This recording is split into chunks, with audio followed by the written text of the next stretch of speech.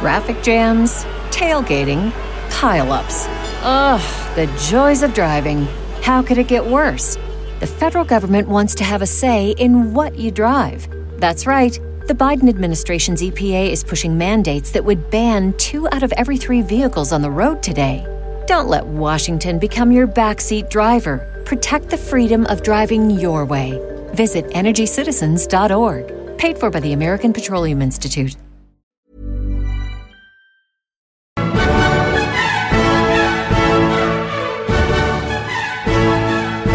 Do you like beer and history and strange and unusual facts? If you don't, I probably can't help you. But I know somebody who can. The History of Germany, Bohemican, The History of Alchemy, and The Secret Cabinet are all podcasts on the top of my playlist. These podcasts are so well researched, and Pete and Travis are so genuinely interested. These shows are really education and entertainment combined in the best possible way. Travis isn't afraid to veer off the path of the standard narrative and talk about some of the more offbeat and colorful history that makes listening so much more fun. I'm Steve, and I host and create A to Z History Page presents the history of the papacy. My show looks at the history of the popes of Roman Christian Church. I like to explore how the office of pope in the Christian Church in general evolved over the course of centuries and millennia. I try to feature some of the more colorful and unusual aspects of the Christian history story as well. So if you like to step over the ropes and go where the tour normally doesn't go, you can find out more and subscribe at A2ZHistoryPage.com. Back to Travis. Thanks, Stephen, and I cannot recommend the History of the Papacy podcast enough. Good evening, and welcome to the History of Alchemy podcast. I'm Travis Dow. And I'm Pete Coleman from the Bohemican podcast. Today we're going to talk about an interesting history of science theory, let's say, and also the inventor of that theory. This is kind of my bread and butter for the show, is the actual science part of it. And specifically we're talking about Johann Joachim Becher and his theory of phlogiston. Now, I'm not sure if I'm pronouncing that correctly. Phlogiston, phlogiston, something. It's so phlogiston, it starts with a PH. Anyway, so if you want to go Google it or just go to historyofalchemy.com to kind of, check what I'm talking about here. In 1669, alchemist Johann Joachim Becher proposed that fire was caused by an element called phlogiston. Basically, anything you could set on fire, he claimed, contained this substance, and the only way to put the fire out, like to put out the potential fire that could happen, was to dephlogisticate it, basically, which you do that by burning it all the way down to ash, which obviously this is, comes into alchemy and over. This theory was actually around for about 100 years until Joseph Priestley debunked it by thoroughly really discovering oxygen. We've mentioned that Drebel maybe discovered oxygen and described it, and they were actually mentioned in the Royal Society and so forth. So there was always this notion that oxygen was around and that sort of thing, but it wasn't really clear how things burned and why. And so the simple answer was anything flammable had some element called phlogiston in it. Done. Johann Becher was German, of course. He was born in 1635 and survived to 1682. He was a physician, an alchemist, a scholar, and an adventurer. I like to always have that behind my name, right? An adventurer. He's a scholar and a gentleman. Yeah, and is best known for his development of the phlogiston theory of combustion and his advancement of Austrian cameralism. He was born in Speyer. His father, a Lutheran minister, died while he was a child, leaving a widow and 3 children. At the age of 13, Becher found himself responsible not only for his own support, but also for that of his mother and brothers. He learned and practiced several small handicrafts and devoted his nights to study of the most miscellaneous descriptions and earned a pittance by teaching. In 1654, at the age of 19, he published an edition of the Tract of the Trismegistus Stone. In 1652, he studied medicine, chemistry, and theology at the University of Mainz, and eventually became a doctor of medicine in 1661, and then 1663 took over the faculty of his father-in-law, Ludwig von Honeck. And there he wrote another work about the reality of the Philosopher's Stone. He entered the Roman Catholic Church, and became in 1657 became a professor of theology, and then the same year professor of medicine at the University of Mainz, and even became the physician to the Archbishop Elector. He wrote a book on martyrology and was published in 1660. And then in the next year, he wrote another book which gives 10,000 words for use as a universal language, not unlike Esperanto, right, that came out in the 20th century. In 1663, he published a book called Odium Chemicalum, which was a book on animals, plants, and minerals.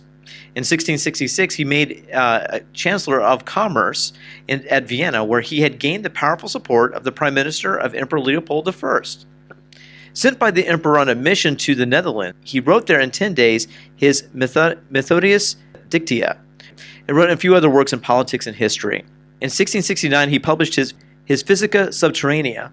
The same year, he was engaged with the Count of Hanau in a scheme to acquire Guyana from the Dutch West India Company. Oh, he seemed to be everywhere, didn't he? Yeah, this is actually really cool. So we're actually getting into the colonial age here, basically. So he got the job, basically, of the colony Hanawish Indian in South America. It's basically today's Guyana. And so his task was to found this new colony. This project obviously had a bunch of financial possibilities through it. And again, if you notice the times, we're talking about the 30 Years' War, which is kind of weird that I just never made the connection that the 30 Years' War was definitely in the time of, beginning of colonization and that sort of thing. Basically, because of the 30 Years' War, there was a lot of bankruptcy and tough financial times for a lot of the nobility that were fighting in the war. That led to Johann Becher losing that task of founding the colony. So he went to Munich, where through the cost of the Bavarian government, he set up a large alchemical laboratory. Now that's obviously awesome because I was raised in Munich. So there's you don't hear a lot of alchemical history in Munich, but there you have it. So in 1670, he switched to the court of Kaiser Leopold I, and he had a lot of influence on the sort of economics and trade, all sorts of politics surrounding the commerce of the area. The emperor, or the Kaiser, set him up as the sort of court counselor and part of the commercial college, if you will.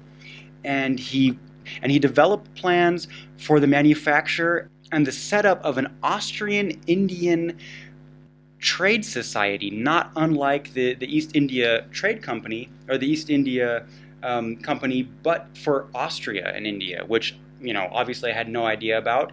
It's not that it's not that common knowledge, but it's kind of interesting because at that point Austria did actually have access to the sea through the Mediterranean.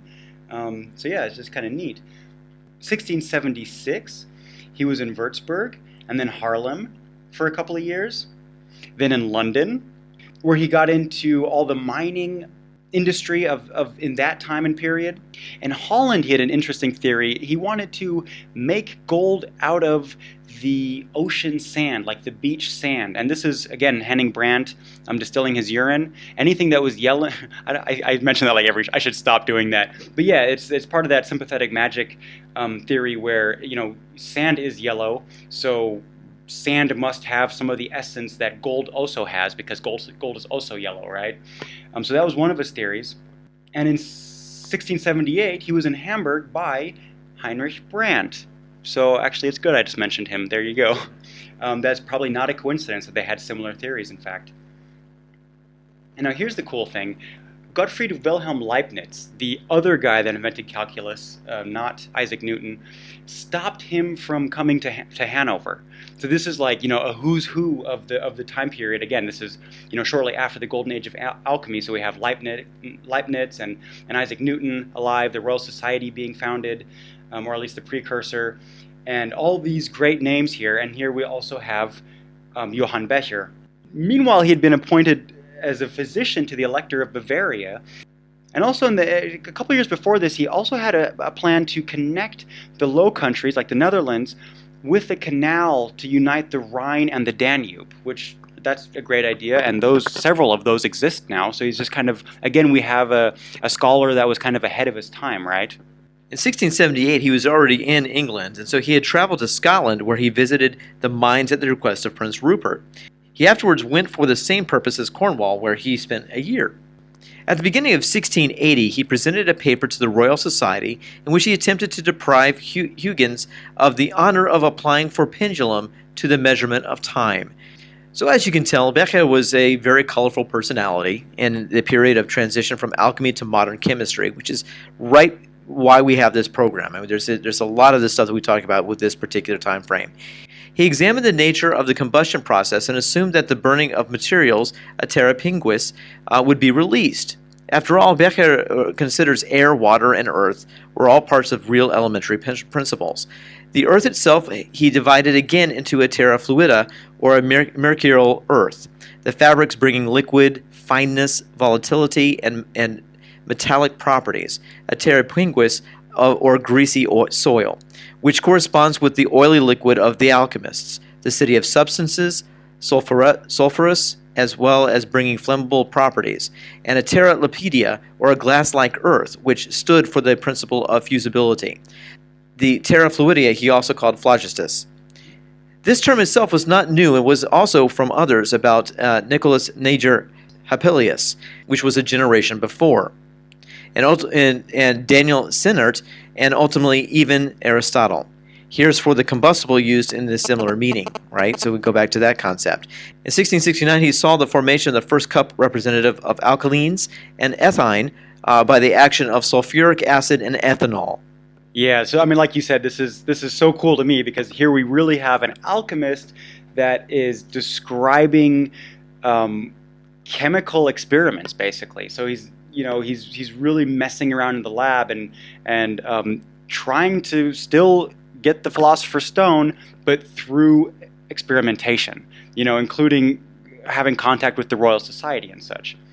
So it was basically his model of the Earth as an element with these three, sub-elements or subcategories, let's say, which then Georg Ernst Stahl, who lived a generation later, used for the formation of this kind of phlogiston theory.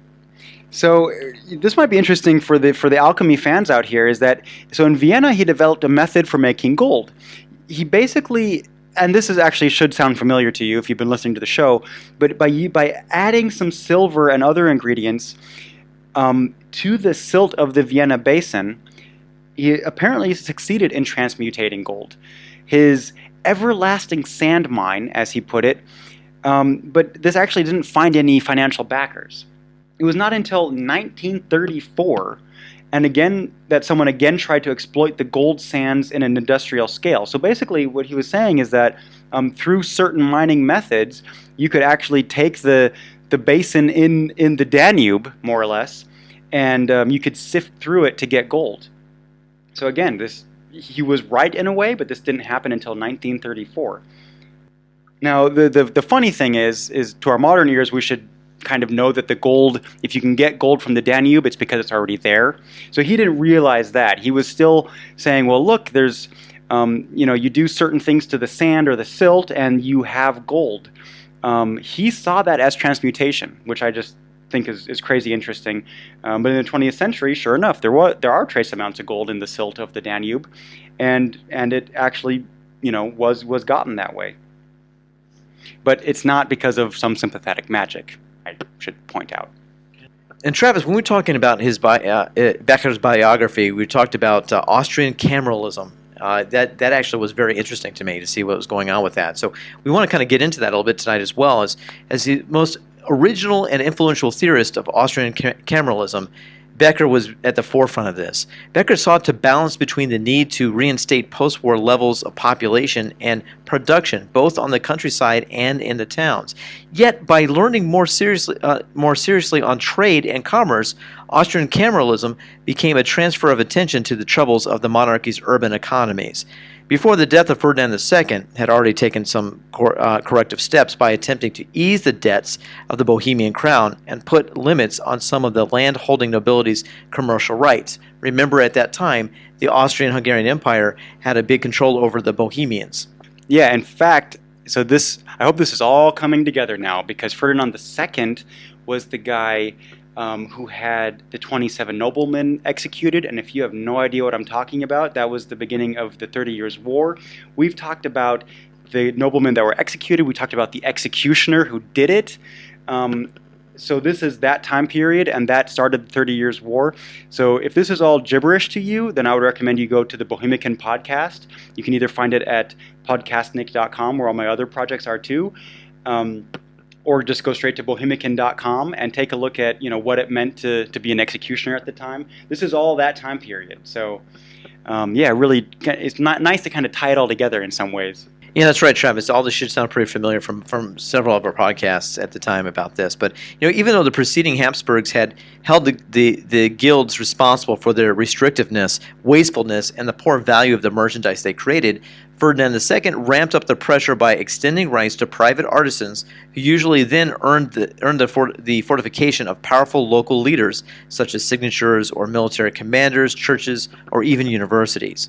An edict by Leopold I in 1689 had granted the government the right to monitor and control the number of masters and cut down on the monopoly effect of the guild operators.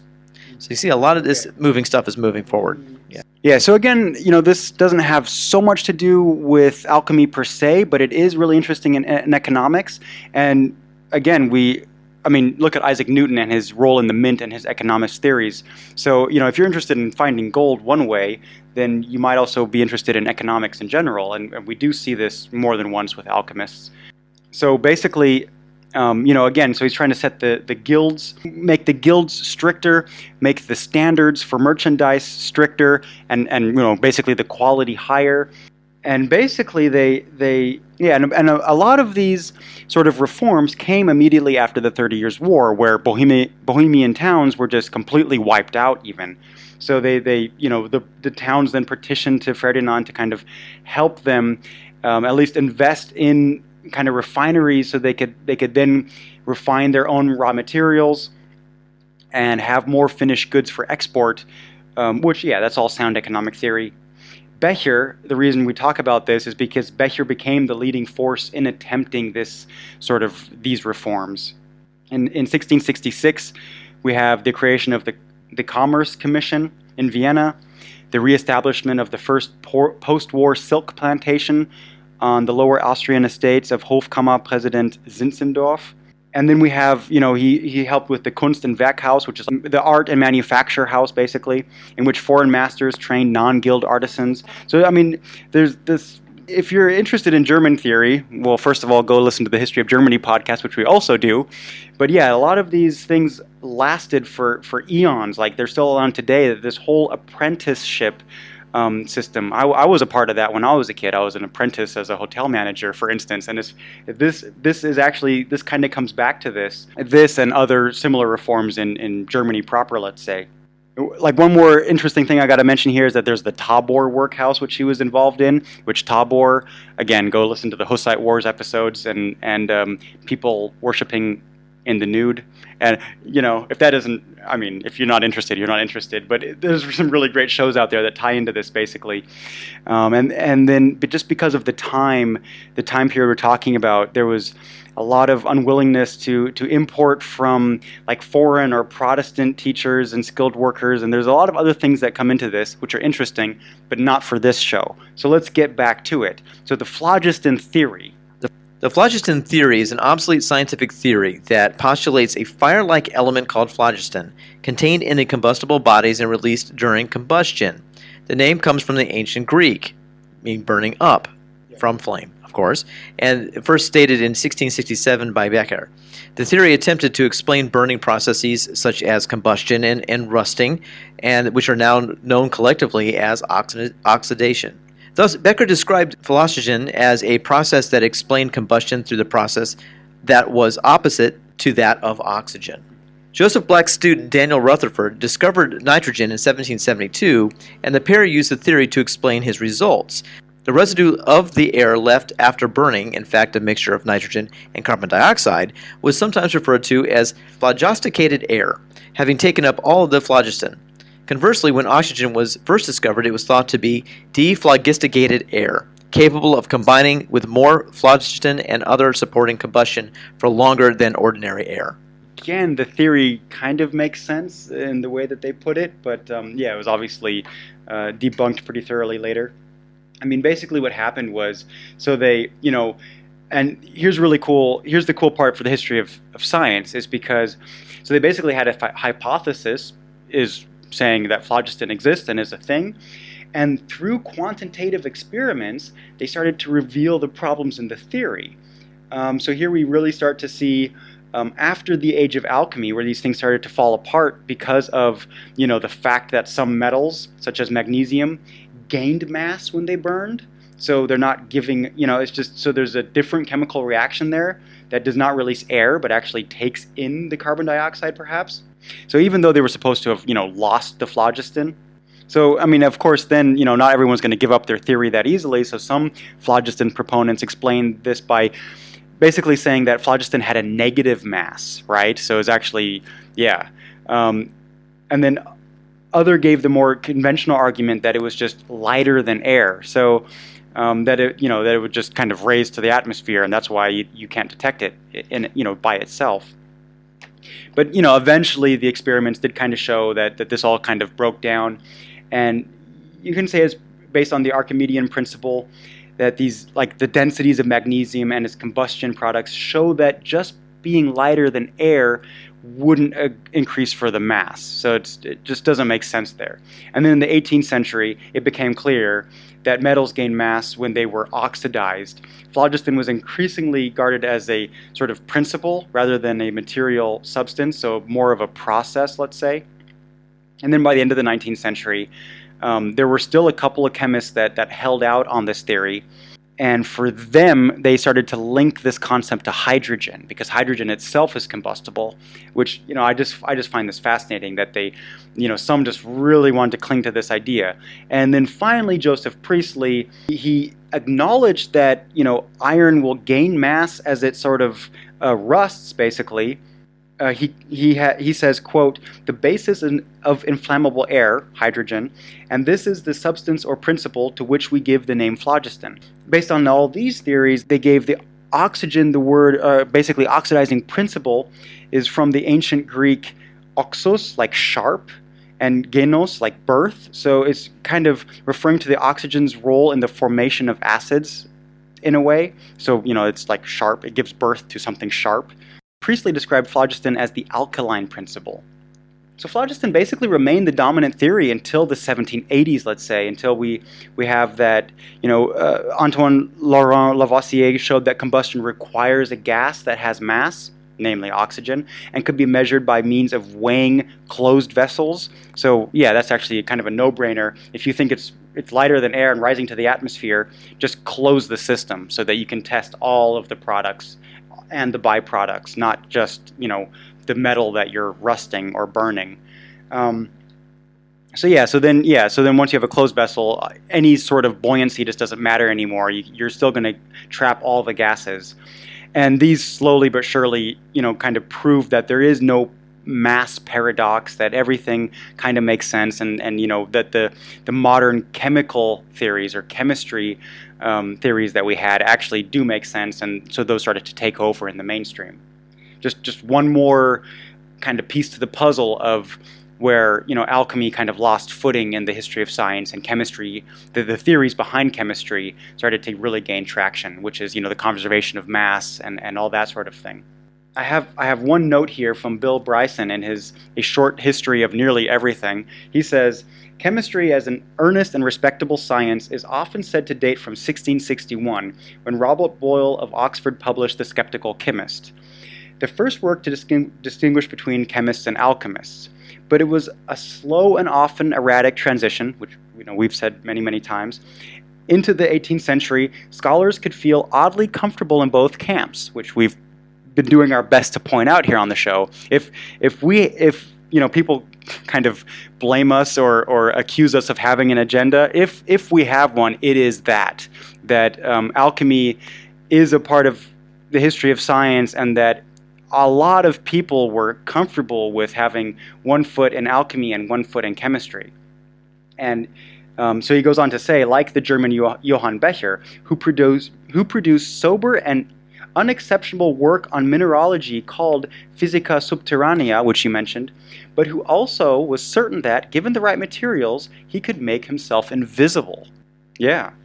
And, not just that, but the Philosopher's Stone and all that stuff. So, I'm really happy I came across Joachim Becher, and he is kind of, one of the golden boys of the thing that we're trying to get across here, is that it didn't jump from one to the other. There was no sudden convention where everyone said, "Oh, you're right, Philosopher's Stone is impossible. Let's get with the program." On the contrary, so we have very rational men still saying, "Well, let's dredge the Danube to transmutate it." As we wrap up the show tonight, some of the things that we're doing really to expand the listener sort of experience is to kind of put an umbrella sort of website together that you can go to kind of see all the works that Travis and I do through the course of all our different programs, from the History of Germany podcast, the Bohemican podcast, the History of Alchemy podcast, the Secret Cabinet podcast. There's so much that we're doing right now, including venturing into YouTube. One good place to kind of go to all these things is called podcastnik.com. That's podcastnik.com. That's going to have the connections to all the things that we're doing right now. So if you want to remember that, that's probably a good thing to kind of bookmark. You can go to all our links to all our audio podcasts, our YouTube foray that we've got going on too right now. We've got a lot of other things, the book concepts we're putting together. There's a lot of things that are going to be on there that you can take a look at and take part in to better enjoy our shows. We really enjoyed this episode, and I hope you did too. Thank you very much. Thanks. Take care.